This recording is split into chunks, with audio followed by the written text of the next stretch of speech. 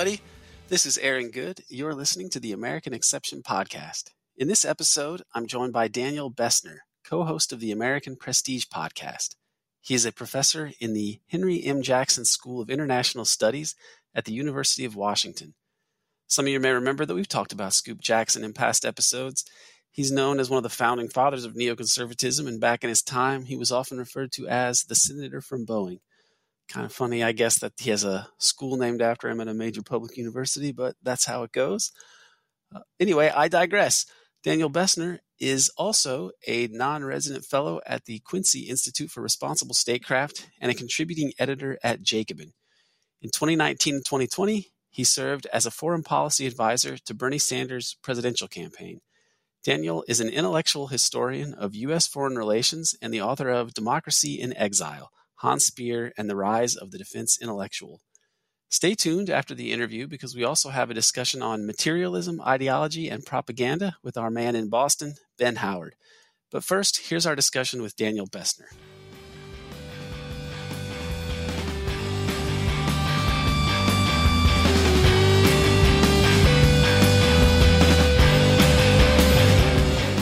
Daniel Bessner, it's good to be here with you today. How you doing? Hey, Aaron, I'm good, man. I've just had a great week on Twitter, so just riding high. Awesome.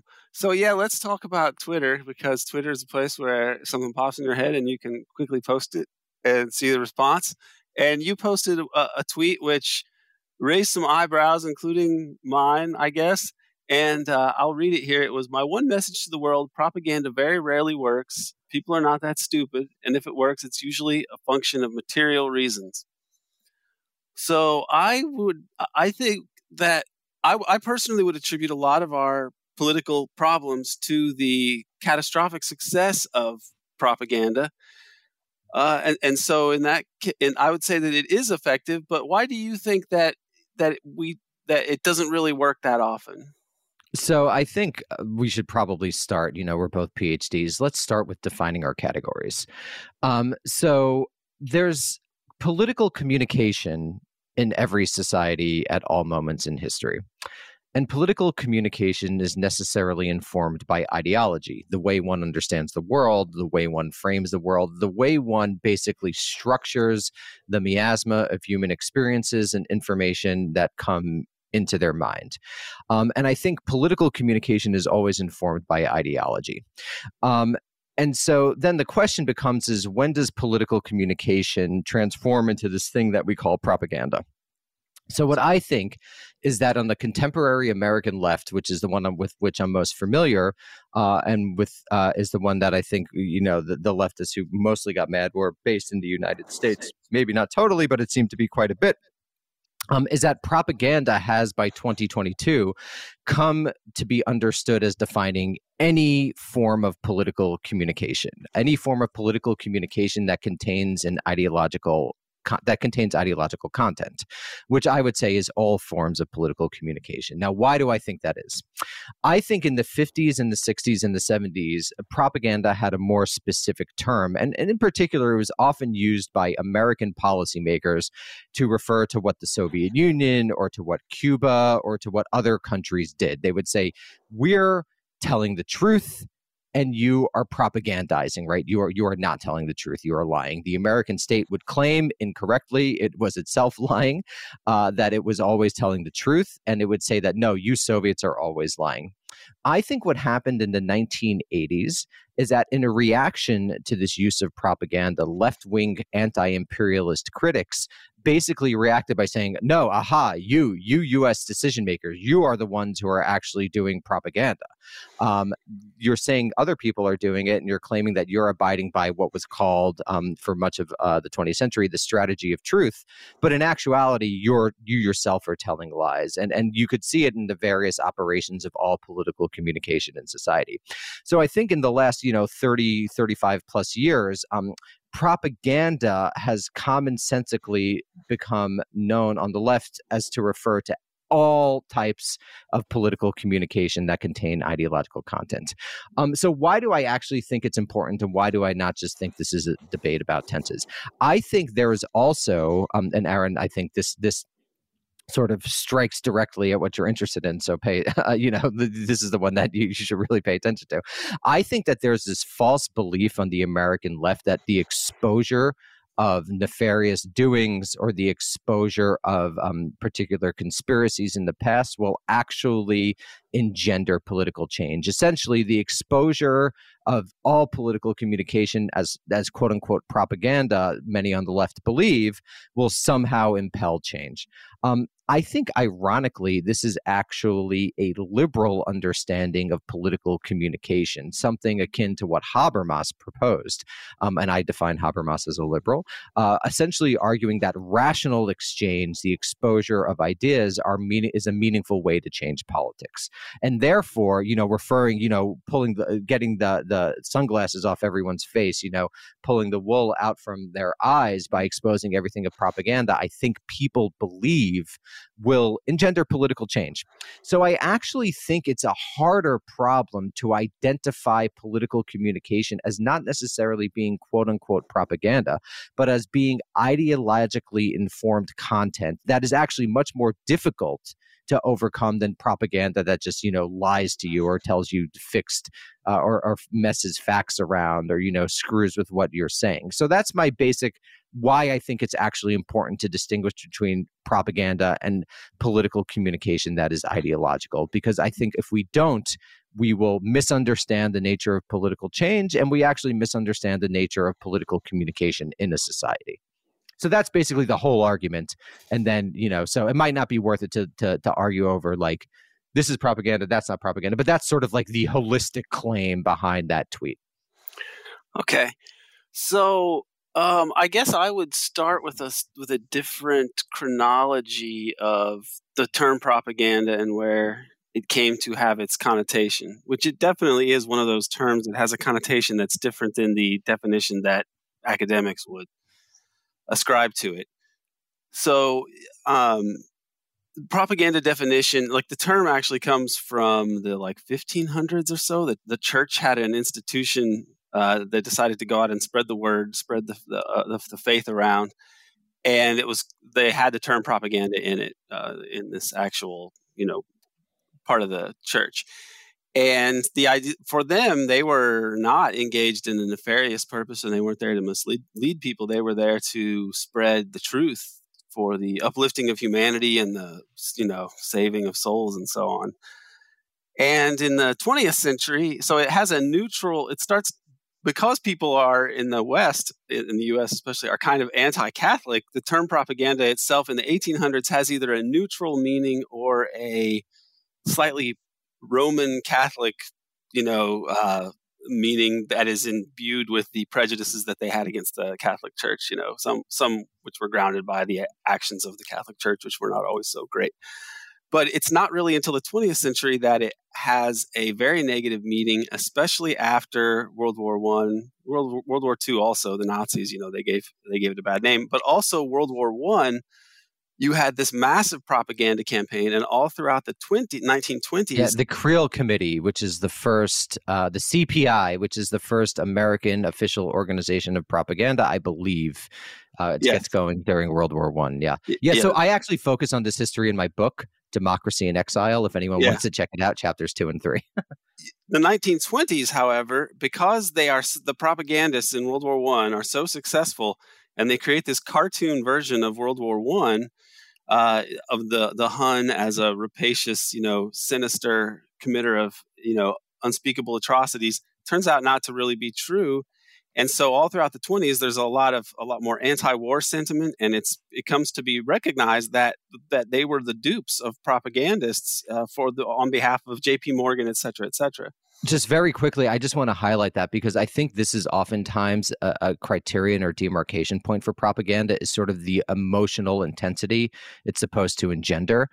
That's oftentimes how the early propaganda or theorists of the 20s and the 30s distinguished it by its sort of emotionness, because they were worried about the masses, the demos, the public, right? And they were worried. People like Walter Lippmann and even John Dewey were arguing that propaganda was incredibly effective because the masses were ignorant and foolish, and that you were able to inspire, irrationality in them, emotions in them. So I actually think, ironically, viewing propaganda everywhere actually endorses sort of the anti-democratic politics of someone like Walter Lippmann. But I just wanted to, sorry to interrupt, but we're specifically talking about the 20s. So that is that sort of, this is the major debate about propaganda in that decade. I urge people to check out Walter Lippmann's and John Dewey's work, Public Opinion and the Public and Its Problems, as well as Lippmann's also The Phantom Public. Yeah, and Lippmann was, I guess, a fallen socialist of sorts, and he ends up thinking that I describe him as a liberal. I describe him as a liberal. He had previously, liberal would be accurate as by way of being a more disillusioned socialist, because at that point he's obviously not saying very socialist things when he's really talking about the hopelessness of the masses. So he seems to have become more jaded in some ways by the time that he writes that, which is pretty early in his career. By the 20s, yeah. I think World War I, there was this popular argument, and I don't think it's accurate, but there was a popular argument amongst American liberals in the early 1920s that the reason the United States entered the war was because they were duped by British propaganda. And I actually think that kind of ignores the material interests that engendered the war. But so I think these are complicated issues, but yeah. Very early it became disillusioned. And the merchants of war, argument, and you saw lots of references to this, that the weapons makers made enormous amounts of money, and that J.P. Morgan, House of Morgan, was connected, very friendly to the British, and they stood to lose a lot of money if the U.S. did not enter in the war. And in 1917, the Germans defeat the Russians, and it looks like it could be a stalemate. And in that case, how's J.P. Morgan going to get paid? And this is, of course, a conundrum for the American establishment. And so all the propaganda, forces are marshaled to get the U.S. into this war. But in the 20s, people are kind of disgusted by it because it was a massive slaughter, and really for whose benefit. And so one guy, Bernays, tries to write in 1928 some propaganda, entitled Propaganda, on behalf of propaganda as an enterprise. And he just makes an argument about it as being useful, and that it's going to help to uplift society, and that it's these techniques of mass persuasion are things people should systematically study, and so on. Can I just point out he's aimed at corporate people for this argument. It's not a populist argument. Yeah, well, it's kind of funny that everyone always points to Bernays, the guy who made money, saying that propaganda is effective. Is the guy's like, oh, the guy, he's saying propaganda is effective. That's like pointing to Steve Jobs and saying Apple is the greatest company on earth. He says it. I just think there's an irony there that people should take note of, because I think there's this appeal to Bernays, I guess, because of manufacturing consent. The Chomsky co-authored book, and he's taken as his figure. But Bernays was just one of many, many figures at the time arguing similar things. I actually think, do you know Paul Lazarsfeld? I think he is a more important figure. He was at the Bureau of Applied Social Research at Columbia. He was an Austrian emigre, and he's really the guy who made propaganda and sort of mass marketing techniques quantitative. I think he's actually a more important figure because he basically gives propaganda analysis a scientistic, a pseudoscientific vibe. So I would encourage people to read about Paul Lazarsfeld. I think he's more important than Bernays.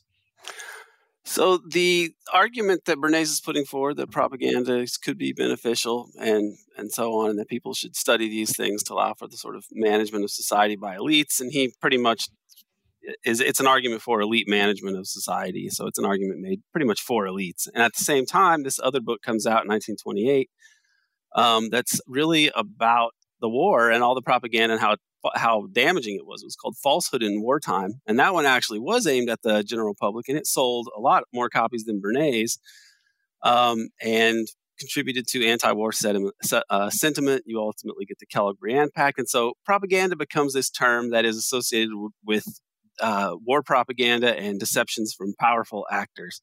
The definition of propaganda, one Oxford English Dictionary definition is any association, systematic scheme, or concerted movement for the propagation of a particular doctrine or practice.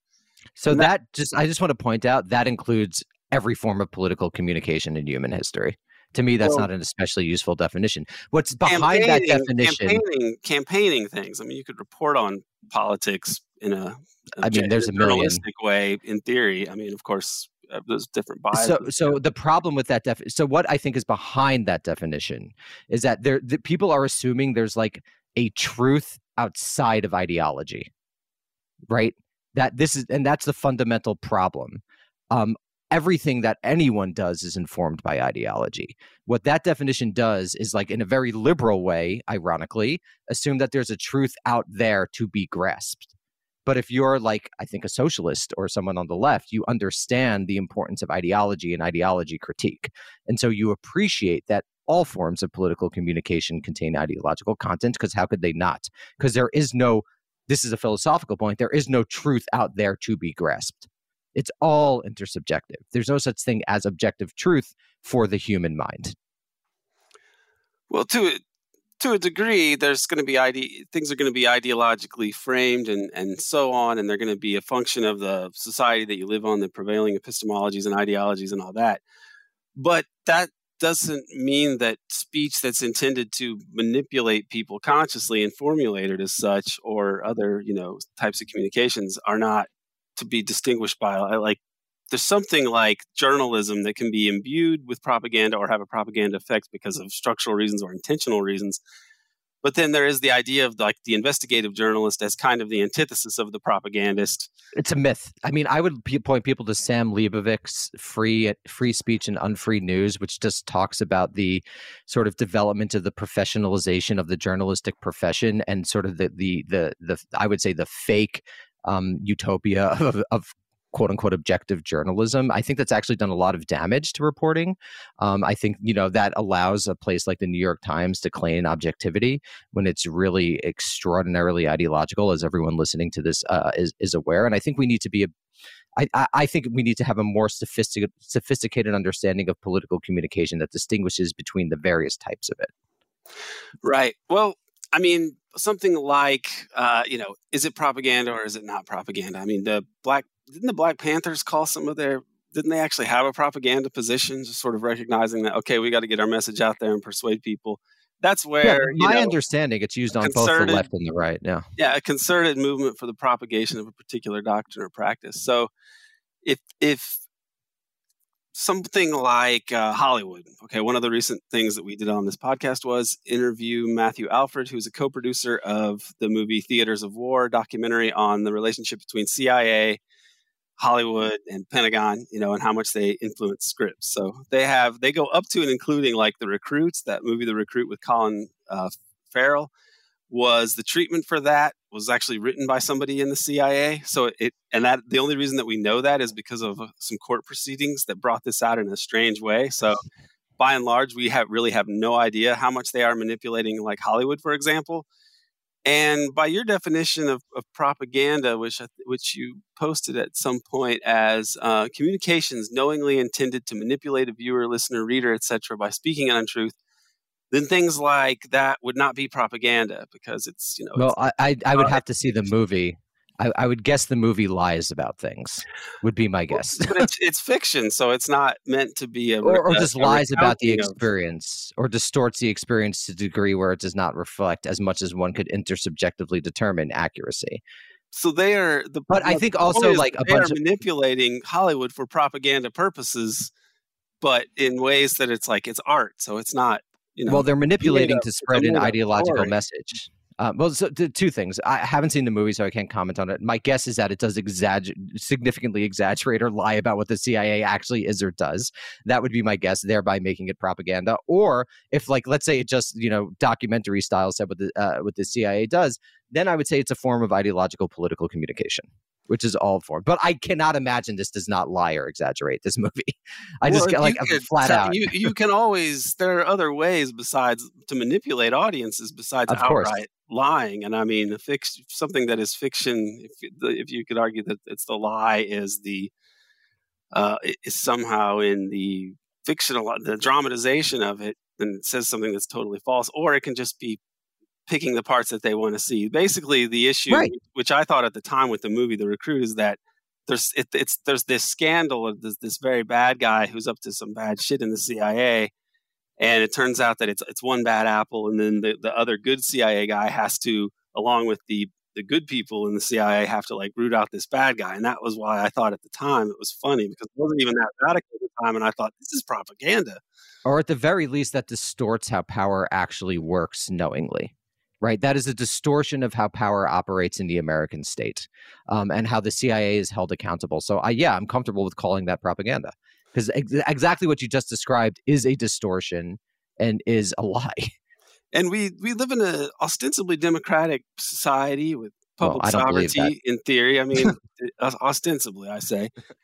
And we have to figure out why we have a really minority rule in this country, a tiny economic elite that is able to befuddle the population. And you think that's propaganda? I think it is the cumulative effect of massive amounts of propaganda. I think that's totally wrong. There's a supposedly left party in America that's the Democrats. And people believe that they are like a lot of, a good portion of the population actually believes that they are on something that is the political left. And this is This is the product of a lot of massive propaganda, because you have two parties controlled by a tiny economic elite that will go so far as to scuttle their most popular candidate for actually representing the voting base in his policies.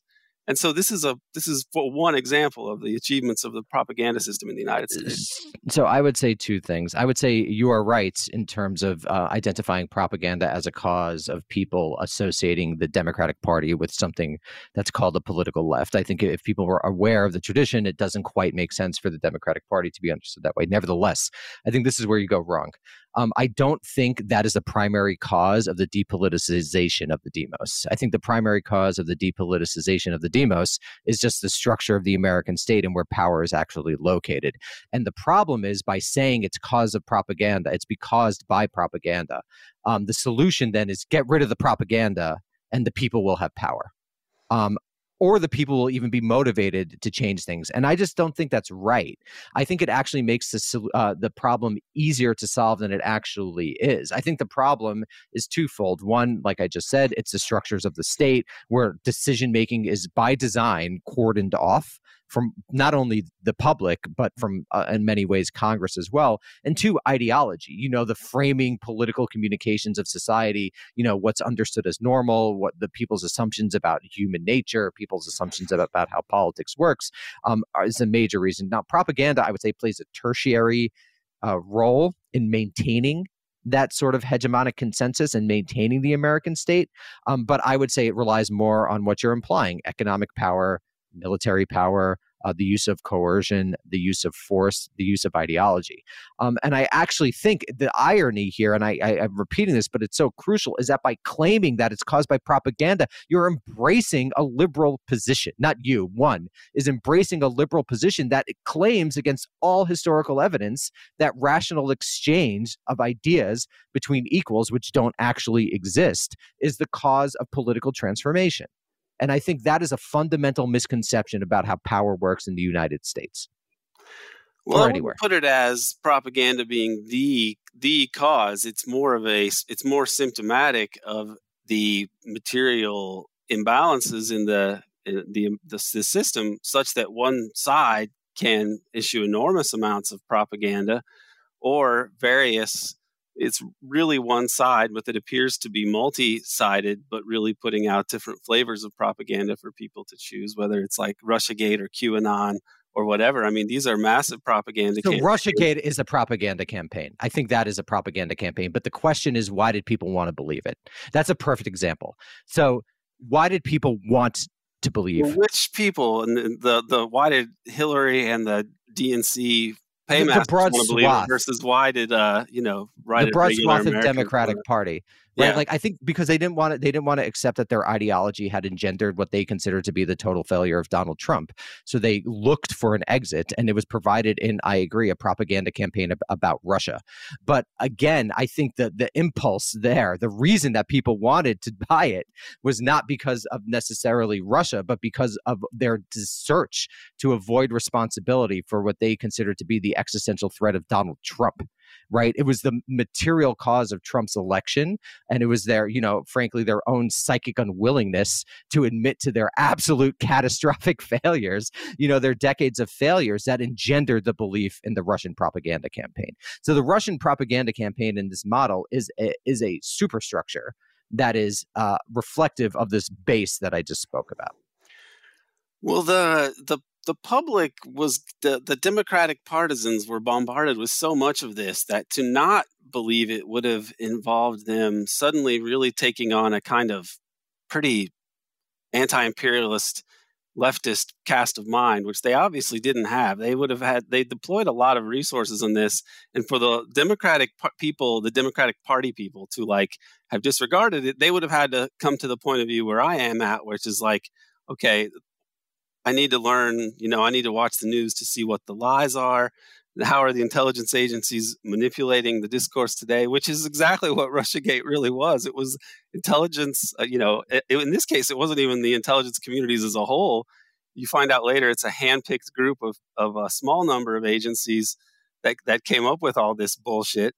And so it ends up being, corresponds kind of to a cabal in some level, although we've never really had it fully fleshed out what happened. And that they come up with this story, and then the mass media, being totally unscrupulous, just amplifies this message completely. And the Democratic base is not ready for that kind of critique, so they were suckers for it, whether they wanted to believe it or not. They weren't ready to not believe it. I think you're putting too much power in the story and not enough power in what actually motivated the belief. I think if we're focusing on critique and if we're serious about changing things, then focusing too much on the story, I think, misses the forest for the trees, because the forest is disillusionment and self-hate, I think, in a lot of cases, and anxiety about what they thought was some sort of utopia with Barack Obama being replaced by Donald Trump. And so something was going to fill that psychic void. That void that comes from inside. Without Russiagate, what could it have?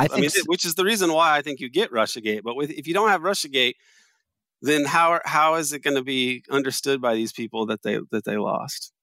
I think it could have been channeled in a variety of different ways. I haven't studied it, but I bet if you go, it'd be interesting to go back to the first 3 months after Trump was elected and see the various stories that were being propagated in order to explain his victory. So there was the famous white working class one, right? That one got a bunch of play in the first 6 months. But soon thereafter, I think it was easier to actually blame a foreign actor like Russia, which I agree was in this propaganda campaign. I mean, that was absolutely a lie about the sort of gigantic effects it had on the electoral outcome. It just didn't, And so, yeah, that I think is a propaganda campaign.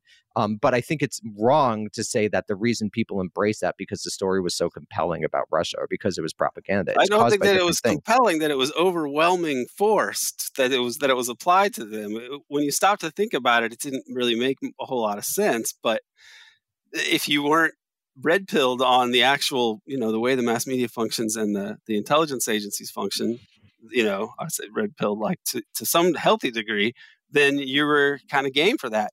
What I would put forward is, without Russiagate, it calls into question the entire Democratic Party as it's currently constituted, and that's the problem, and that is the issue, that they had to save the corporate. Why would the intelligence community save the ostensibly left-wing party? But it's because it's essentially a one-party state as long as the Democrats are totally corporate controlled. But this was so humiliating that they had such low turnout, etc., with this against Trump, that Hillary was so unpopular, but they moved heaven and earth to nominate her and disregard the more popular candidate, that you've got to save the corporate party. And so the way to do that is to distract away and blame it on some external actor, and then you get this whole saga that also has the luxury of precluding détente with Russia, which a lot of the establishment is for. I think that to correct me if I'm wrong, but the implication is somehow that if we expose this as a lie, there would be some sort of change, or am I wrong there? I don't really know, but I will say it's interesting that it still hasn't been acknowledged by the press. You say that exposing things doesn't seem to matter, but the establishment seems to think they matter a lot. Look at the way they still respond to like Oliver Stone's JFK, or even with Russiagate having been debunked, and you'll still see like Rachel Maddow do Russiagate shit on MSNBC sometimes. It's well, at least her ratings are declining. I think the power of it. I think it's a desperate move by the left liberal media. I think that's right. I wouldn't even call them there is no left liberal media except maybe Democracy Now! Or something, but like MSNBC, I wouldn't even call them left liberal. They're more just liberal, centrist liberal. I would say neoliberal media or something. I mean, they're certainly neoliberal. That's for sure. I think both parties are neoliberal at this point. So yeah, at some point we're distinguishing, on very minor levels. I agree with that. But I think that's mostly about a desperate move by whatever you want to call it, the liberal media, the mainstream liberal media, to gin up anxiety amongst an ever older base of viewers who are, actually stopping to watch. It'd be interesting. I wonder if Russiagate in the long term actually did damage to someone like Maddow, because it was so obviously not the major cause of Trump's victory, that people might have actually stopped watching her. Because my understanding, last time I checked, I think it was a few months ago, their ratings are significantly down. Which I think actually suggests what I was saying was true, is that these propaganda campaigns may be powerful for a time because they fulfill some sort of psychic or material need, but they're very hard to keep up over time. And usually they switch to something else in order to defend the sort of material interests we're talking about. Yeah, I would guess that under a Democratic presidency, it's going to be harder. I mean, Trump was a big ratings boost for these people, the Trump Clown Show. And so there's that. But it comes down to more than just ratings at these networks. I mean, they seem to have to be conscious of their propaganda function. For example, with MSNBC, they canceled Phil Donahue when he was the highest rated show that they had during the Iraq War because he was skeptical of the Iraq War case. Jesse Ventura, they gave him a contract to do a show, and then they found out he was against the Iraq War, so they never let him on the air, but they still kept paying him, and he would have been a very popular person. They fired Ed Schultz for covering Bernie Sanders, essentially, and he had to go to RT. They fired even Cenk Uygur because I guess the Young Turks are like 3 degrees to the left of MSNBC, and so that was just too much for MSNBC. They actually fired him and said, "You're too anti-establishment," which is funny to me as someone who is, considerably more anti-war than Cenk, etc. And so I think that they even know that it's not just about ratings. Like they actually have they're aware of their propaganda role beyond just the 5 filters of like what Chomsky says. You're saying it's not as bad as Chomsky says. I'm actually saying it's worse than what Chomsky says, and that they are. No, I'm not saying it's not as bad as Chomsky says. I'm saying Chomsky. Let's not talk about Chomsky. I'm saying it's not useful to define every form of political communication as propaganda, because for the reasons I stated earlier. Well, not every form of political, like campaign messaging is propaganda, I would say. You need to, if you're trying to like explain what is the left as a, historical ideological current in human civilization versus, forces on the right, or, traditionalist hierarchical forces, etc. Like these are things that can be explained in a way that's not necessarily propagandistic, right? I mean, the perfect unbiased thing is of course impossible, but there's an ideal of journalism and explaining things, even if you're going to adhere to some imperfect thing, that's not the same as like consciously formulating things to deliver, to have a set of consciousness. That's the criterion then, consciousness. Well, there's consciousness in terms of a propaganda campaign, but in something like what Herman and Chomsky were arguing, they were saying that the reason that it has this propagandistic effect is that there are these structural things that are over-determining in terms of producing the output of the networks. But then there's other things that are like more nefarious. I mean, why is Democracy Now!, for example, always excited about humanitarian war? They don't interrogate these things, especially under Democrats. Like I remember their Libyan war propaganda that they did, and the Syrian thing, the white helmets. Like the white helmets are like a propaganda campaign, and the places like Democracy Now! Eat that up. And so the more mainstream sites, they're not anti-war to begin with, and you're supposedly anti-war prestige media, if you want to call it that. I mean, they actually can hire people, right? Democracy Now! And then why are they flacking for war? Why are they having these ghouls on there like Philip Roth of Human Rights Watch? I mean, that's another example of how devious the propaganda is now. You have human rights organizations But that get isn't that deployed ideology? regularly. It's not ideology because they are per se. Their ideology is not something they would even state. Like they wouldn't like. Yeah, but why is they're that not just ideology? That's just they have they frame the world in a particular way. Also, I should say I'm not familiar with Democracy Now. I've never really watched it, so I'm just going to assume what you're saying is accurate. But what you just described to me is just how ideological communication functions. They sort the facts on the ground that they get from the wire services or their reporters. They frame it in a particular way in order to promote a particular message. If we're going to define that act as propaganda, then every form of political communication is propaganda. And for what I said earlier, I think that actually misses what's really going on, which is an ideology that is very difficult to overcome. You can't persuade people out of ideology like you could persuade them if it was just propaganda. Ideology is much, much more difficult to overcome than a particular form of political communication that's distorting the truth, however defined. But in the Democracy Now case and the Nation on some issues too, like they have their ideology that would be their ostensible ideology is not what gets put out on important issues. So, for example, 1991, The Nation publishes an editorial saying that the accusations of CIA involvement in the cocaine trade are baseless. It's and it's hard you can't really explain that away with reference to the Nation's ostensible ideology. Or why do they have these? I think if we're gonna, to understand that moment, that editorial. It was an editorial like by the Nation editorial board. I was believe it like so. a They freelancer? posted it, and it was Peter Dale Scott's explanation to me recently, because he was involved in the Kerry Committee doing actual investigations with the Senate on that particular issue of the Contras and the drug traffic, was that Victor Navasky essentially forced the editorial board to accept this piece in 1991 that denied that the CIA had any involvement, and that it was just sort of crazy. So there's some story behind that. Okay, so there's some power and interest playing there. But in order to answer that question, I'd have to know about what's going on at the Nation in 1991. Well, in general, just look at the way that they handle those issues, like something like the Nation, which is okay, on what issues do they actually drop the ball? And it's the wars that are humanitarian, packaged as humanitarian wars, but that are you scratch away the surface and you can see the imperialism very easily, and the issue of the intelligence agencies and drug trafficking, they tend to obscure that, and the political assassinations,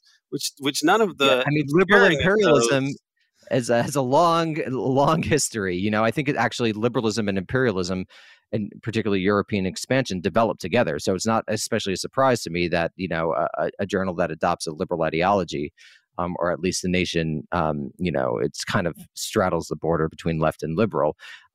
It's not a surprise to me that they would, make arguments that liberals have been making since, Benjamin Constant, or really, he wasn't actually that bad, but someone like John Stuart Mill or Alexis de Tocqueville were making in the middle of the 19th century.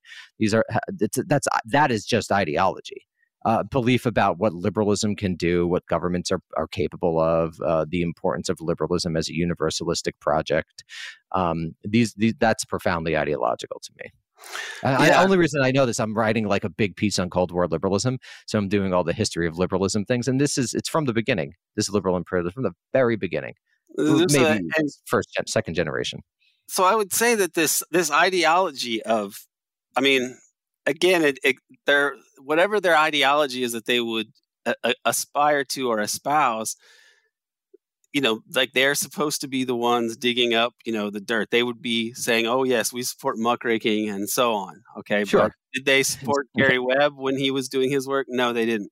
And yeah, why? There's hypocrisy everywhere. An ideological screed on anything. He wasn't arguing it from a Marxist position. He actually went and talked to people that were in drug trafficking cartels. He talked to people even had people in the CIA that had been involved there, approached him, some anonymously and so on.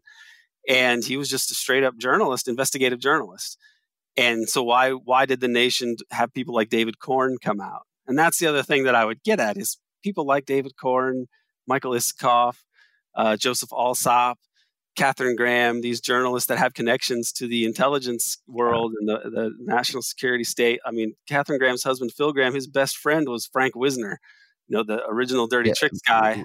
Wisner, I thought it's pronounced. Is it Wisner? I think it's Wisner. Wisner. I think it's not WIES.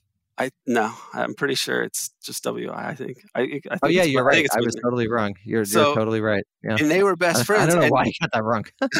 LBJ said Katharine Graham is worth like 2 divisions, right? Talking about Vietnam, the publisher of the Post. And she's supposed to be this crusader, right? Which is a joke under Watergate.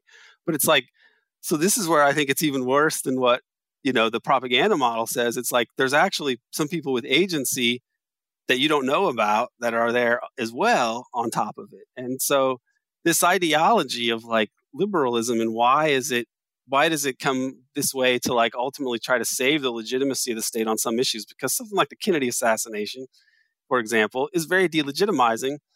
And it's notable that none of the major media outlets that have been around a long time have been very good on that, even though the public itself, like 1976, support for the Warren Commission goes to 8%, for example.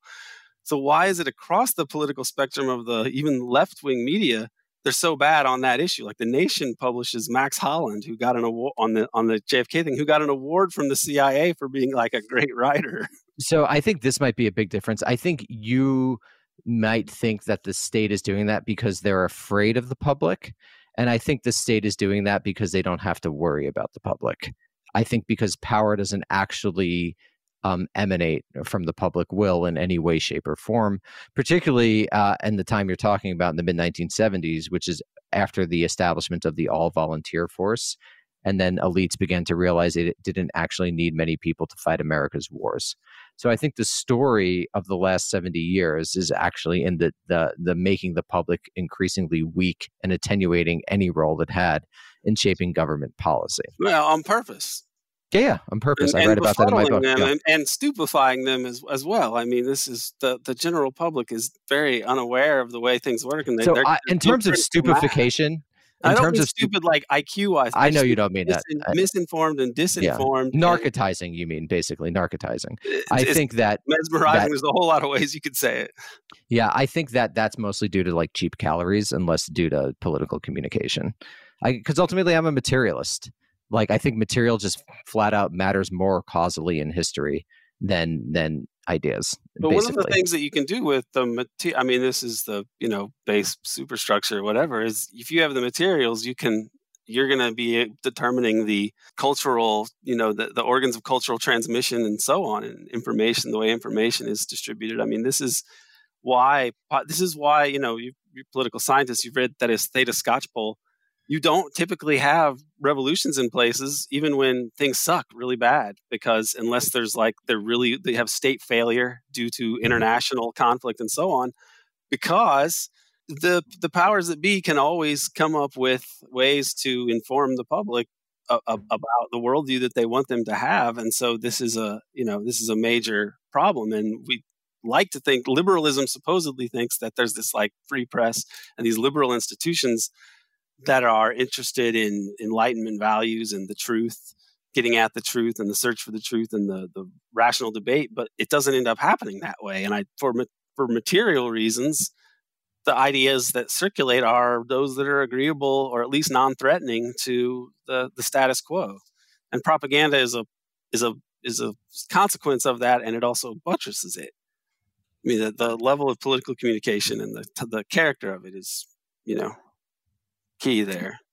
Yeah. I don't deny that happens sometimes. I think it's just more. What I'm trying to stress, I think, is that if we want to think strategically, I do notice on our side, broadly speaking, an obsession with propaganda and conspiracy, and I think that is, not totally not useful. But I think we have to admit that we haven't done that well on the left. And I think we need to be thinking about where power lies and how to affect power, and whether, somehow transforming American ideology, how that would actually come about. And I don't think it would necessarily come about through the revelation of truth. I don't think that is accurate. Yeah, I don't think in and of itself it would be able to transform things because, well, I mean, but and again, I do think that there's an amount of, when it comes down to it, there is a clandestine apparatus of the state, and so if the standard generic methods of control don't work, then they'll kill someone. Malcolm X was not somebody who was extremely sanguine about life in America, famously, and he said towards after visiting Mecca and kind of having a racial epiphany about the equality of people, he kind of dropped the white devil shtick from his repertoire. He said, America maybe is the first country where there actually could be a peaceful revolution. He had that idea. And of course, he gets assassinated for his troubles, likely with collusion from state elements. So there is that part of it. But people have thought that. Now, I tend to think that, having read Scotch Poll and looked at the long view of history, that a peaceful transformation through the revelation of truth is not maybe likely itself just to do anything, but in conjunction with a obvious decline of legitimacy based on real world material things, like the fall of the U.S. empire, which seems inexorable. It seems like we go from one debacle to the next. The Afghanistan thing, we finally threw in the towel, although who knows what kind of mischief will perpetrate there. You had this Kazakhstan. Quite a bit, I would imagine. Quite a bit. Yeah, I'm sure. But I think they're going to be kind of limited ultimately in what they're going to be able to do. They're not going to have as many beachheads. I think the U.S. is going to stop from Kazakhstan. This debacle there, where you have protests and then, what's happened? How did these severed heads get on the ground? I don't know about that. I mean, the U.S. just totally, bungled that again. I would argue. I mean, it seems pretty clear to me that was a color revolution / violent coup that went wrong. And so what's going to happen when the U.S. is actually not able? I mean, are we going to blow the world up to try to stop it from happening? Are we going to provoke war in Ukraine or Taiwan and just knock everything over, or what? I think you're more sanguine about the decline of the empire. I think the U.S. will be able to manage its empire for a long time off of things like drone warfare and special forces. I agree. I don't think it will be, because of China, I don't think it will be able to remain dominant in East Asia. But I do think for much of the world, the U.S. can still basically act as an imperial power far into the future. I think this was the innovation, if you're going to call it that, of the all-volunteer force. The Vietnam protests forced the hand of the military state to be like, whoa, we can't rely on the bourgeoisie or really the working class to fight our wars in quite the same way any longer. So what we're going to do is shift. And this is kind of the shift that Sam Moyn partially charts in his book, Humane. We're going to shift to a low footprint warfare, with drones and special forces and the projection of power through bases. And that's why I think that the U.S. will be able to maintain its empire for much longer. It's unique in history. Back in the day, if there was delegitimization at home, you wouldn't literally have people to staff the military. But now with the advent of push-button warfare, you don't need that many people to do it. And so that's why I actually think we're in a unique historical moment. And these are the sorts of questions about power and where power lies that we on the left need to be far more open to and move beyond, I would say, frankly, the models of the 20th century, which don't reflect how power operates in the early 21st at all, in my opinion. The U.S. seems to be losing these wars with the low footprint. I mean, and even our proxy wars, Yemen, it looks like they're not going to win in Yemen. They lost in Afghanistan. They just failed in Kazakhstan. The Ukraine thing is a wash, but what's the U.S. going to do there? Russia, understandably so, does not want that to be a NATO country, and with nuclear missiles stationed there, and I don't know what they're going to do in Ukraine. The U.S. could start a war in Ukraine that would be a disaster, or potentially in Taiwan if it would be a disaster. I don't think China is going to invade unannounced, but the U.S. seems to be the Iraq war is a disaster. They want us to leave. My understanding is they asked after the U.S. just murdered Soleimani, I guess for the crime of defeating ISIS. And then Trump threatened to cut off their access, I think, to the Fed. So this is the thing. Like, I totally agree. The U.S. has lost all of these things. Like, I think it'd be. I cannot imagine how one could look at the last 20 years as anything but a series of disasters and lurching from failure to failure. But I think what we might begin to have to admit is that doesn't really matter for the structure of the empire. That doesn't really matter for the budget. It doesn't really matter for the 750 military bases. Until it does, though. Until it does. Sure, until the it Middle does. East, the control of oil, Europe hanging in the Oil's balance. becoming less important, I think. But if they become less important, then in Latin America, the U.S. has spent a lot of time demonizing the governments in Venezuela and Nicaragua, and they're still there, in Cuba, of course. Mexico has a slightly left of center government, but I don't know how long we'll tolerate that. But like even in Latin America, Chile has a new constitution, elected a guy, a liberal dude at least. Brazil, look at all of the chicanery they tried there. Boric and Lula might win. Yeah, Lula should win. So it seems like it may come faster, and the dollar is what really allows the U.S. to go around acting like the global bully, and that may be changing soon. I wrote an article about ending dollar hegemony, but from your lips to God's ears, may the empire end sooner than I think it will. I hope it does, and I hope it doesn't take the rest of the world with it. And with same that, here. We'll talk soon. Thanks so much, Aaron. No problem. Bye bye.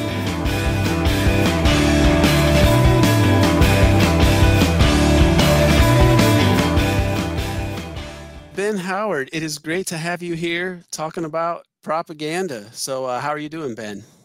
I'm doing well. Thanks for having me back again. Always a pleasure. Great. Well, I want to talk about, there's a lot of things that we could talk about here related to propaganda and this question of, is there propaganda in America? And I come down on the side of like, yes, there's lots of it. We exist in almost a propaganda matrix, basically, and that it's understanding it is important if we're going to actually figure out how to even grapple with it. So one area, I could pick a number of things to comment on, but I want to talk a little bit about Habermas because he was brought up. And I wrote a little bit about Habermas, and he was not, I don't believe that he was a liberal really when it comes down to it, because, well, he pretty much accepted much of Marx's critique of capitalism. So here's what I wrote in my dissertation in the book that's coming up. The critical theory of Jürgen Habermas focused on the contradictions between capitalism and the intersubjective norms of communication. Like Lindblom, who's a pluralist guy, Habermas was writing in the 1970s. He argued that capitalism persisted despite the essential accuracy of Marx's predictions.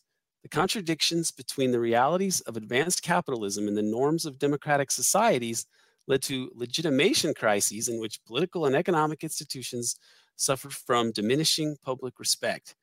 Such crises are resolved through the power of linguistic intersubjectivity or universal communicative norms. In other words, and at the risk of oversimplification, through open public discourse, the population can have some impact on the regime because the regime needs to resolve crises of legitimacy. Unexplored are the possibilities and implications of elites who collectively manipulate fundamental aspects of political reality and its perception.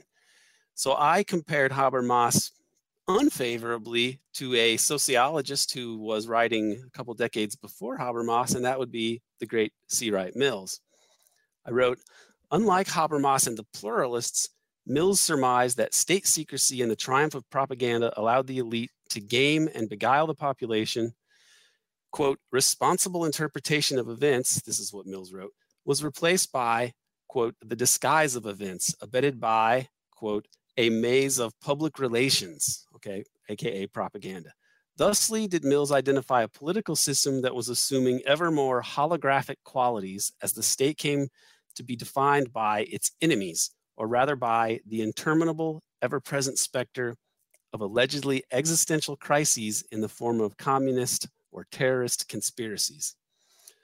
So what I'm saying about Habermas and propaganda is that this idea of interpersonal communication between people trying to suss out political reality and arrive at some conclusion, this can be befuddled by propaganda, where the basic facts of the system and history are not really available to the population, or they're so disputed or rendered, in the realm of opinion that people can't really agree on a basis to even start discussing what's going on. And this, to me, represents the triumph of propagandists and propaganda in the United States and propagandistic institutions that structurally serve to churn out propaganda and create what I would call this propaganda matrix that we have to live in. So that's my take on Habermas.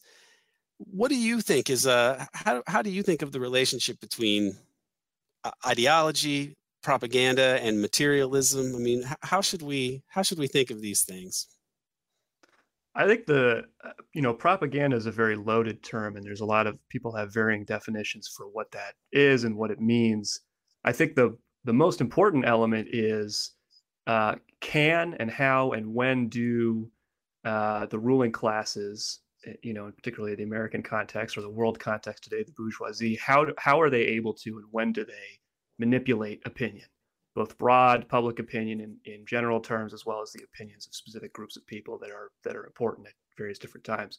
So to sort of quibble about the definition of what propaganda is, I think is less important than to understand the question of what are the circumstances in which opinion merits being manipulated.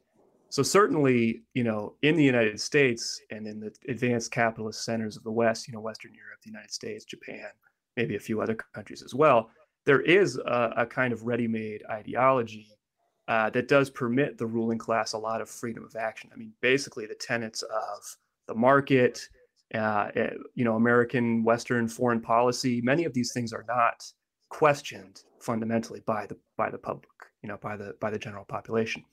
On the other hand, there obviously are circumstances in which that ready-made ideology is not sufficient to create whatever circumstance that the ruling class wants to create. I mean, the most probably one of the most significant, obviously, is 9/11, where an entirely manufactured event was created and messaged not only to the American public but to foreign institutions. I mean, the UN in the immediate aftermath of 9/11 created this sort of anti-terrorism statement, sort of obliging all member countries to fight terrorism, which was kind of a blank check for the United States in many respects to go and invade Afghanistan. But also, of course, people may disagree with us about 9/11, but if you talk about the Iraq War very specifically, of course, right, whether the broad American public believed this story about Saddam Hussein having nukes or not, even after the Bush administration had acknowledged that Saddam Hussein had nothing to do with 9/11, something like 80+%, I think this was in like March of 2006, something like 80+% of American soldiers believed that Saddam Hussein had something to do with 9/11. And that's why the war in Iraq happened. So even beyond questions of motivating the motivations around broad public opinion, there's often very specific groups who need to be convinced of certain things in order to get them to do certain things. Perhaps many American soldiers, if they had been told by their commanders, we need to invade Iraq in order to secure natural resources for America's multinational corporations, they might have been okay with that, but I suspect that there would not have been nearly the fervor and the necessary, the spirit de corps that you need in order to fight a war if they didn't believe that Saddam Hussein was involved in 9/11 in some way, shape, or form. So there needed to be propaganda, even if it didn't work for the general public, even if New York Times readers didn't believe any of this stuff about, yellow cake from Niger. There was an attempt and there was a success in motivating certain people to do certain things with this propaganda. So I think that the relation, fundamentally, I think there are circumstances in which the ideology that exists in the public consciousness at large, particularly in the advanced capitalist centers of Western Europe, the United States, and Japan, often does permit a lot of freedom of action for the ruling classes, for them to be able to do what they want. But when that's not sufficient, there are very self-conscious attempts and efforts to try to convince people of very specific things. And I think that's been, I think it's been pretty determinative in many circumstances. I think often it has a great impact on what the freedom of action is for these groups of people who have specific goals they want to carry out that they might not be able to do if they were honest about their intentions. Right. The general thrust of U.S. foreign policy and domestic policy and so on has benefited such a tiny number of people. And this is the point that I try to make, that there must be a large amount, yet it's very rarely discussed candidly in the mass media that's supposed to be informing our democracy. So there must be a lot of messaging and PR manipulation and so on. What's interesting about the U.S. situation is the spectrum of it. I mean, it's not that there's one system of, hey, this is the American approved truth, like you would have expected in Stalin's Soviet Union or, Nazi Germany, etc. But that it's a spectrum, and yet a spectrum that's actually gives the illusion of pluralism, which I guess it is kind of a managed pluralism or restricted pluralism. But among media outlets, for example, there are just perspectives that would likely resonate with people, a percentage of the population, especially if these ideas were heard, that you just don't really hear. I mean, if the leftmost represents like the nation and democracy now, and they're not huge outlets with enormous amount of money and resources, but like when you see them basically acting as disseminators of propaganda, then you realize like how totalizing this whole system is. I mean, is ideology really doing the work, or is it a liberal perspective to actually blame ideology rather than materialism? Because I would say that it's like the more liberal perspective to be like wondering like, oh gosh, why do these people have these wrong ideas? And if they didn't have the wrong ideas, that would be right, rather than the more critical perspective, which sees ideology as being a function of material arrangements and material interests that control cultural transmission, mechanisms in society, like our education system and the media and so on. So what do you think is if propaganda could be, a neutral term in some ways, like, then what's the significance of the propaganda imbalance between forces that would be hegemonic versus counter-hegemonic? I mean, this is maybe an easy question, but like, what is the kind of propaganda we should really be thinking about, rather than just all persuasive speech? Yeah, I mean, I think pretty clearly the decisive power seems to be on the side of the ruling classes in the West. I mean, even not only within American society and Western European society, but I mean, it's been exported across the world, not just to serve the comprador. I mean, there are many people who are not just part of the comprador bourgeoisie in many developing countries, for instance, who buy into this kind of thing. And it's especially in those circumstances, it's most obvious that the ideology of neoliberal capitalist development and the essentially neoconservative American foreign policy, that those things have had disastrous consequences. But it's still often believed, because of the pervasiveness of this media apparatus and the way that it's controlled specifically by mostly Western multinationals, by and large, and Western financiers, through their various interlocking connections with these institutions. I'll say that, with respect to the question of, what is it, the ideology? Is it the material conditions? Is it the propaganda? Because propaganda has often, you mentioned, I think, the Black Panthers using the word propaganda in a positive for their own production of communications. And I think that for the Black Panthers, that comes maybe from the Communist Party of China under Mao, where propaganda was a way of the Communist Party convincing intellectuals, leaders, peasants, workers that the Communist Party had the right idea, side with us over the nationalists in this civil war. And for them, it does not have a negative context at all. It's viewed as a necessary part of politicizing society. You have to, essentially, this is an old Marxist idea, but raise people's consciousness, make them aware of the contradictions in the society, make them aware of their class and their position in the society in order to engender a political revolution of some kind. Now, as far as why the West is depoliticized, that's a very, very complex question that is not, reducible, to the effects of propaganda or ideology specifically. But I do think that, the question of, because I think this very simplistic, this base superstructure idea that you have the material conditions, and in the United States case, you could say, the economy is dominated by this imperialist accumulation to the United States, pulling resources and labor exploitation from you might say the global South, and that creates a particular, you could say, fertile conditions for a particular ideology to be created in the United States. But on the other hand, the material conditions are not contingent, they're not random. They're very specifically organized by a group of people within the confines and the logic of capitalism itself. And there's things that the ruling class, they can't just do whatever they want. They have to obey by those rules. But they also do structure the economy in a way that's specifically beneficial to them in a very self-conscious way.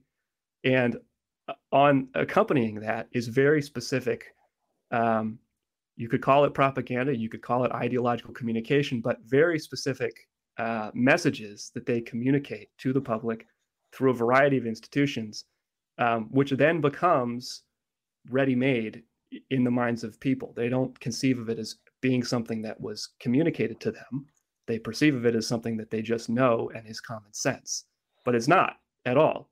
It's very much something which was self-consciously made by the ruling classes and their institutions in order to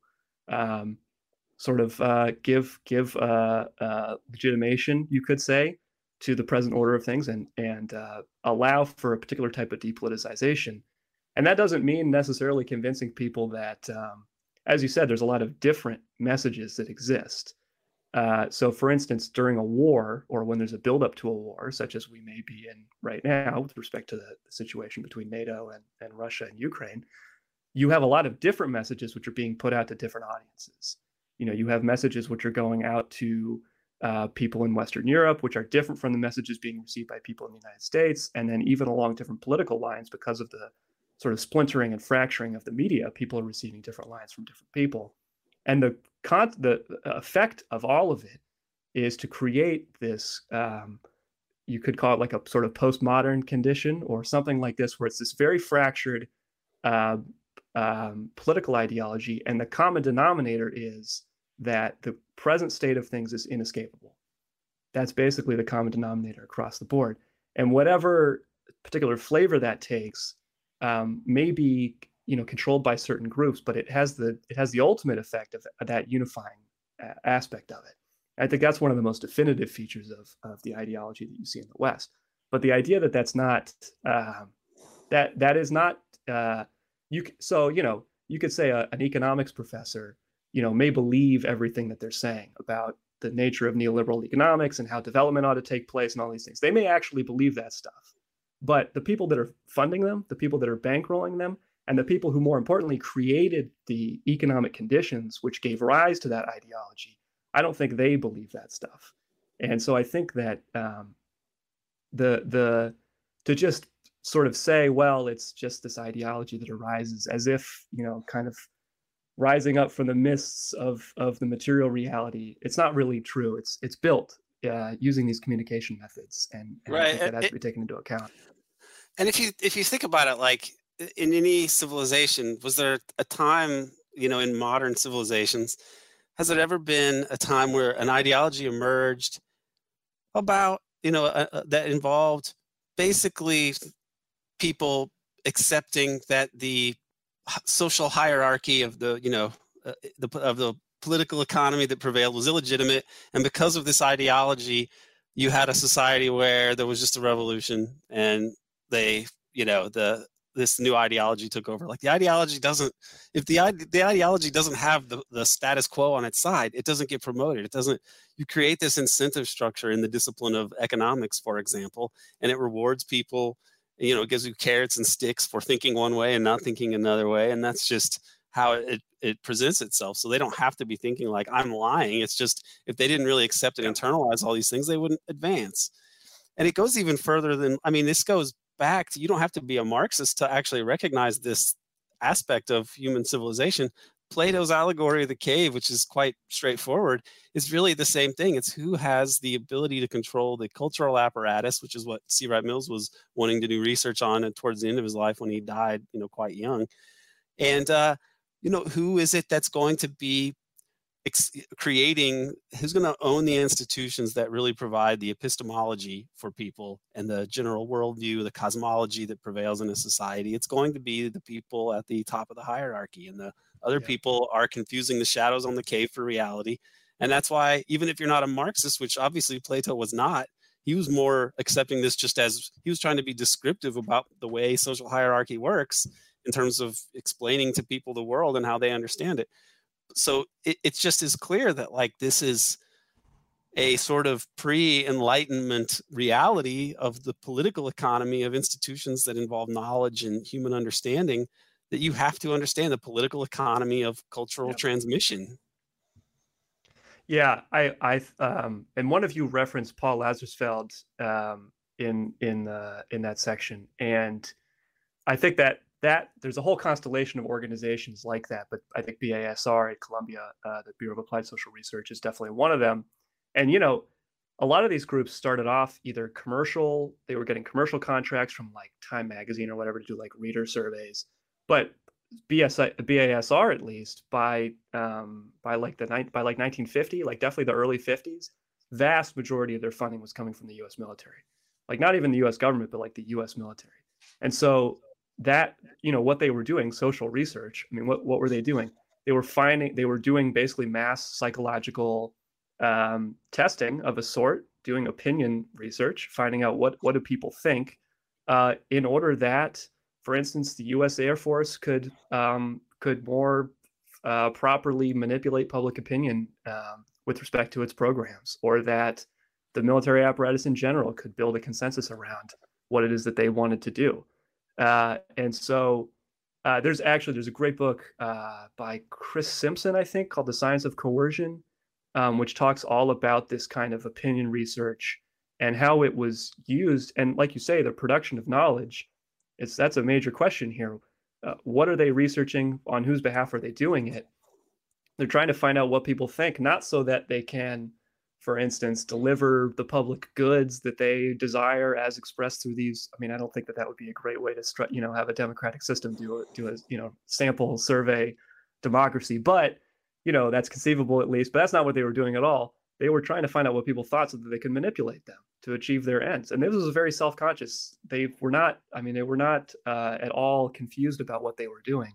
It was very explicit. And that, importantly, you mentioned C. Wright Mills. I mean, he was very crowded out, so to speak, because who was going to fund him? But in the second place, all of the money was going to these groups to do this very manipulative research and not actually understanding the nature of the society. And behavioralism, pluralism, those kind of things, like Robert Dahl and the behavioralists, all these people that get these big grants. I mean, to me, like, if you want to understand what happened to U.S. social science and why it's so bad, in one anecdote, it's that C. Wright Mills wanted to do a follow-up on to the power elite on the cultural apparatus, and he applied to the Ford Foundation, and the Ford Foundation said, no, we're not going to give you that. And then they give money to these people like Robert Dahl and other, pluralist people who are going to produce silly things. And the outcome is like political science does all of this, work on regression analysis about opinion polls and everything else. And it doesn't really delve into the question of power and how useful is any opinion data when the organizations and institutions that shape people's perceptions are so dominated by very politicized forces. Then why are you studying it in this sort of apolitical, pseudoscientific way when, like, there is no real functioning liberal, ecosphere of information and media that informs people without, harsh biases baked into the cake? Yeah, and I think, to talk about the idea of like, what is it, what is the difference between propaganda and ideology? And this question of, on the one hand, for instance, like I said, a lot of these people believed what they were saying, essentially, I think, and whether there was some cynicism in that belief or not, nonetheless, the people that they were getting funding from, I don't think shared their, naive ideas.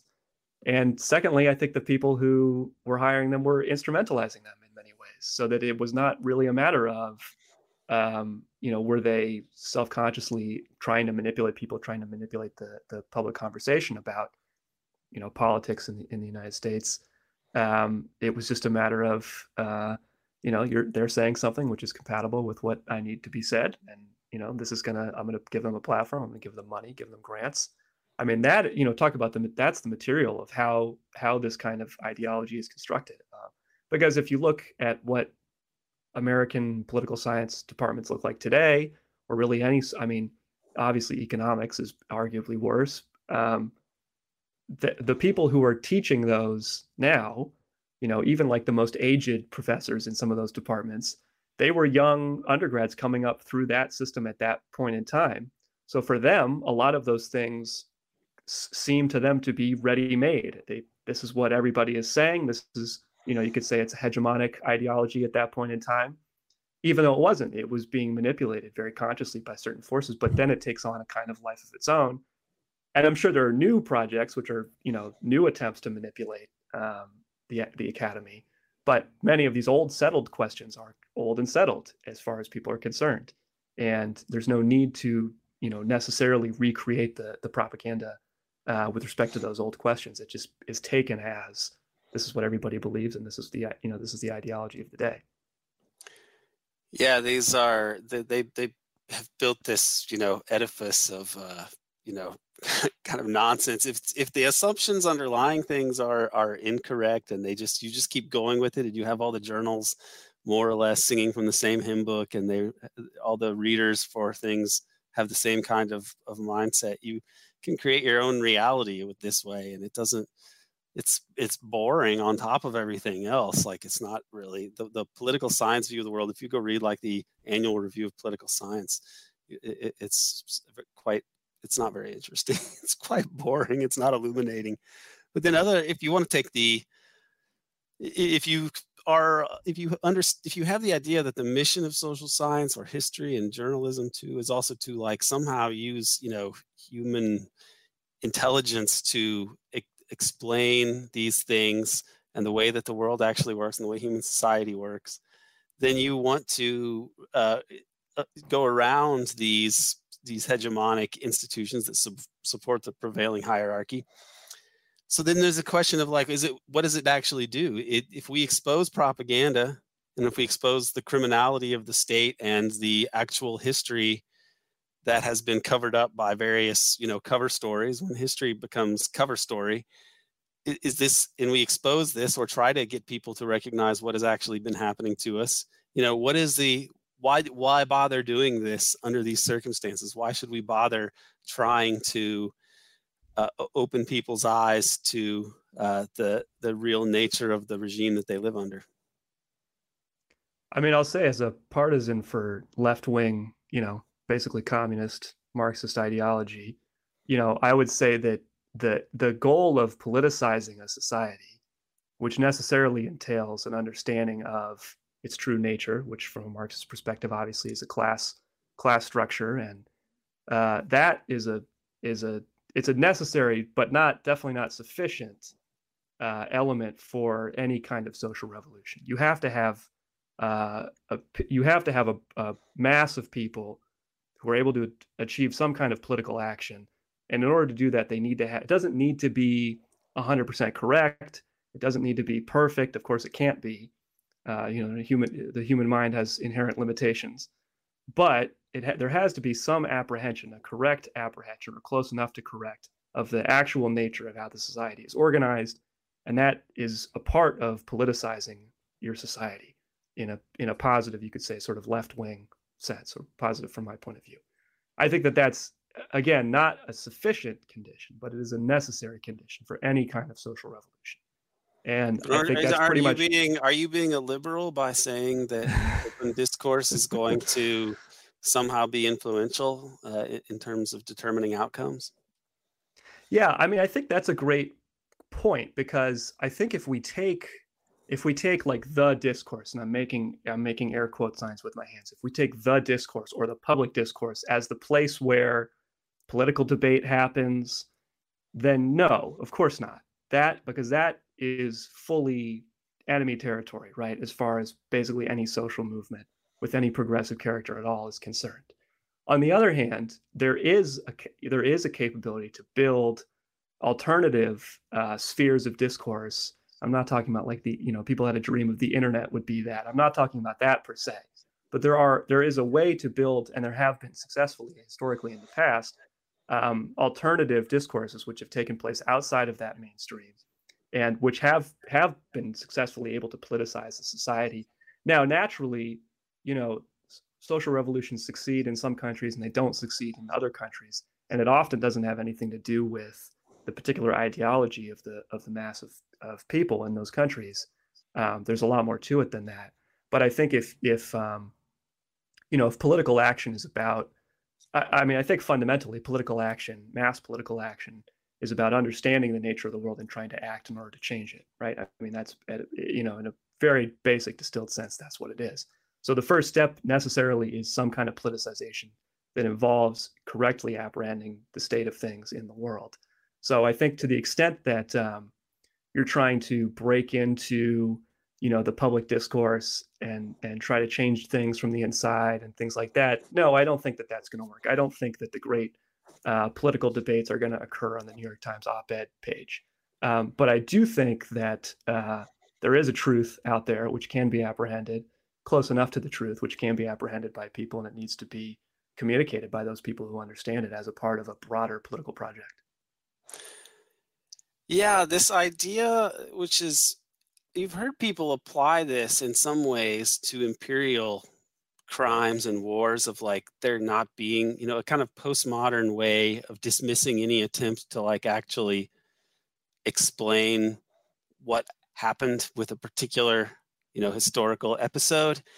And so when you're talking about what has happened with the emergence of the clandestine state and cover stories and so on, then you're talking about exposing state crimes and debunking cover stories which have the power of the state and the mass media behind them. And we have been subjected to so many cover stories, and still are up to this day, where it's like the logic of the clandestine state and covert operations with plausible deniability, it's educating people about that, educating people about propaganda and that element in particular, because really what this means is the state has the ability to falsify history.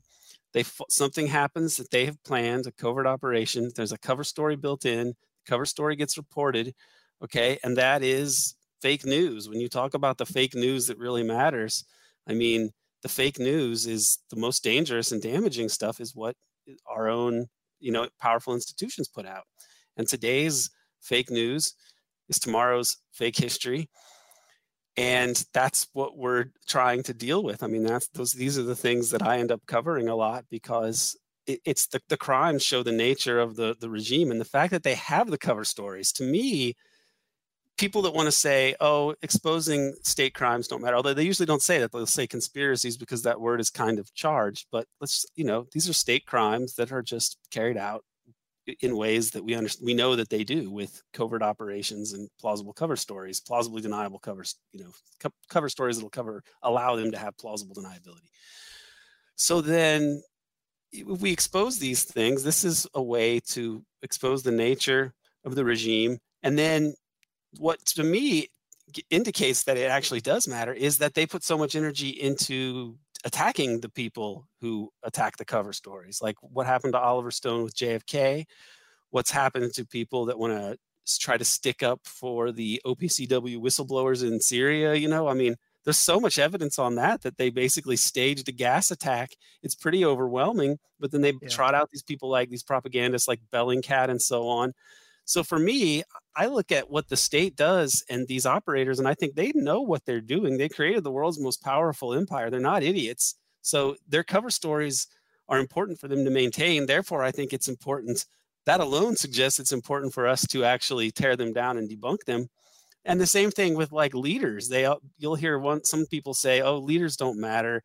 We need to do like the People's Mic with Occupy Wall Street and all this other business of like a decentralized blob of where there's no hierarchy and equality. And it's like, okay, but if leaders don't really matter, then why did the CIA try to kill Sukarno 7 times? Why have they, knocked off so many leaders over the years? Like, if leaders do matter, because in some ways you can base a strategy based on what the empire thinks is important. You have to think that, okay, they probably know what they're doing. And so let's take that into our let's put that into our minds so we understand what's going on. I mean, is it worth trying to expose state crimes, and what could we get out of this in the long run? Yeah, I think so. I think in the first place, I think it's pretty obvious that in the advanced capitalist centers, the ideological situation is pretty bad. Even if people agreed with us, for instance, that 9/11 was not really the work of, a bunch of Al-Qaeda terrorists, but really was planned by people within and adjacent to the American state, what kind of impact would that really have? In the United States, I don't know if it would have a lot, right? There are a variety, talking about material conditions, you could say the impact of, imperial super profits and the ideological effect that has on people. But that's a very Western-centric, advanced capitalist center-centric way of looking at things. In many other countries, political revelations of this type have toppled governments, have led to social revolutions, have helped to and been a part of, as I said, a politicization of the society at large. So I think in the first place, it needs to be said because it's the truth, and the truth is worth saying regardless. But I think in the second place, if you don't have that understanding of the truth, it's simply not possible to create a new material circumstance which might lead to better conditions. And then lastly, in countries that do not have the kinds of problems that we have here in the United States or in Western Europe, it can have a much greater impact. And in particular, for instance, this most recent coup d'etat in Burkina Faso, right? It seems, from what I have been able to surmise, that there was some French involvement in some way, shape, or form in this. I can't say for sure whether that was true. But for instance, if that was true, that would have a pretty significant impact on how people from Burkina Faso might approach this situation. And I think saying that that doesn't matter, that whether the French were involved in this or trained this guy or had him do this or not, saying that doesn't matter, I think is very strange in that context, because knowing what is true about this can motivate political action one way or another. So I think, I think that attitude itself, that this doesn't matter, I think that is itself a reflection of a kind of postmodern ideology that exists here, that nothing can change, nothing is possible, we can't overcome this situation. So it's not even worth saying what's true. We should just focus on other things. I think that is a dangerous idea. I think, again, it's not a sufficient condition, but it's definitely a necessary condition, that you have to politicize the society. And that begins with telling the truth about the nature of the state and telling the truth about the nature of the class society in the West. Yeah. And I mean, I think for some of these things, regardless of where you are on the political spectrum, almost all points along the political spectrum would be interested in trying to assess, like, if the clandestine state murdered an elected president, for example, in broad daylight in Texas, if you're a liberal, then you think like, well, this is America and democracy matters and we need to arrest these people and have a trial, okay? If you are Fidel Castro, then you're not a liberal who thinks along those lines, but you're saying that this is how vicious the bourgeois state really is, and this is the bourgeois state revealing itself, okay? Now, I think that either position is kind of tenable. I mean, I think that not every liberal is an opportunistic, mercenary person like Rachel Maddow, who's just, counting the money. Some of them believe good things about, like, that there should be, liberal freedom of the press, democracy, elections, and those are things that you can make a defense for. But regardless, like, the people that would argue that the state should have the right to that the national security state should have a veto power over democracy, that's a very minority position in terms of what anyone would actually espouse. And yet those people seem to be at the seat of power in this country. And I think that this is something that, when you think about it, should be astounding to people and does point to systemic crises of the liberal institutions that are supposed to safeguard us from, like, tyranny. I mean, that's like what right. That's how they're billed in theory, although who even believes these things anymore? So it's strange to argue that, like, it doesn't matter, whatever the state does, don't spend too much time trying to like hash out their crimes because, it doesn't matter. I think that is such an important point. The contradiction between sort of the liberal ideal of what multi-party liberal democracy looks like versus what it has produced ultimately, and where we are, where basically every country in the West has essentially a military dictatorship, more or less, in the most important elements. And I think that is part of why any fact is just a fact.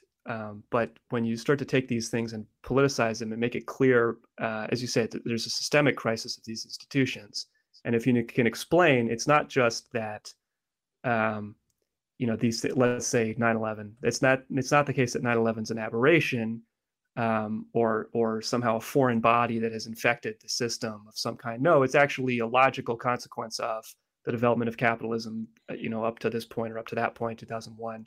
It's a natural consequence of, increasing monopolization and increasing control over the capitalist economy by a very, small number of people at the top of multinationals and their interests.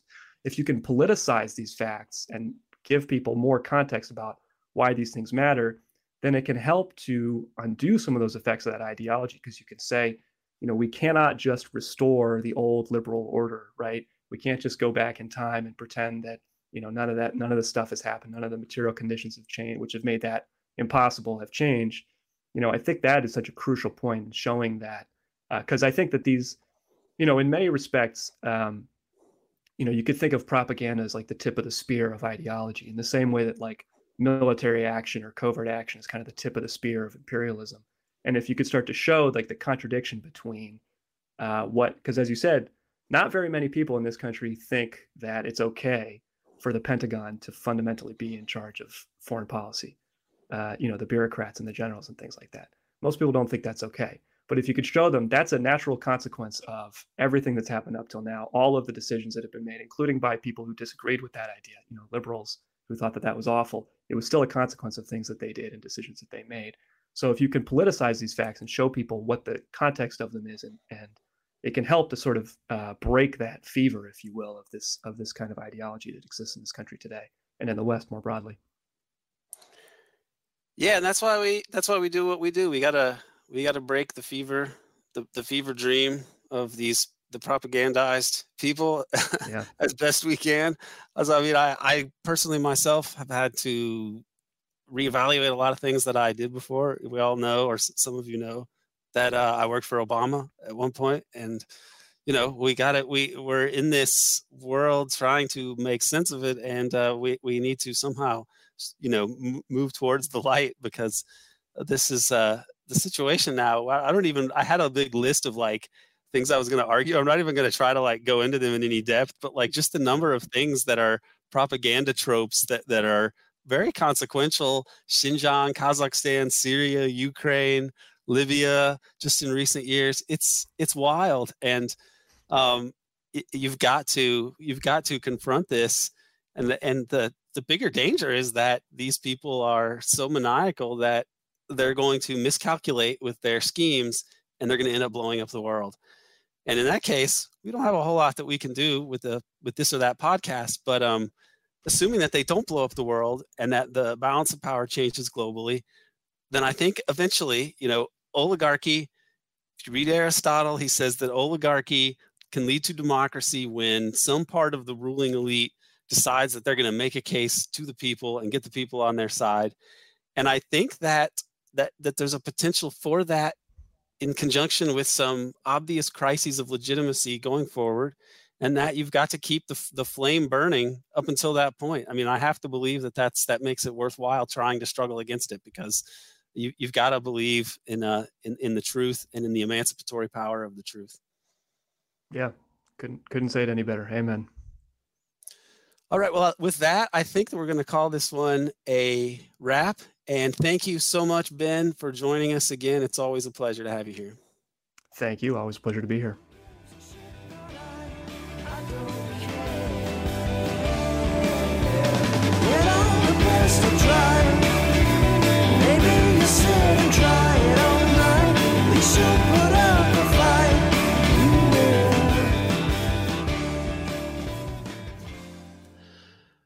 Okay, that's a wrap for today. Please check out the show notes to see where you can find links to Daniel Bessner's work. I want to thank Dana Chavarria for engineering this episode, Casey Moore for the artwork, and Mock Orange for providing our music. And remember, you can escape the propaganda matrix as long as you keep chasing the light.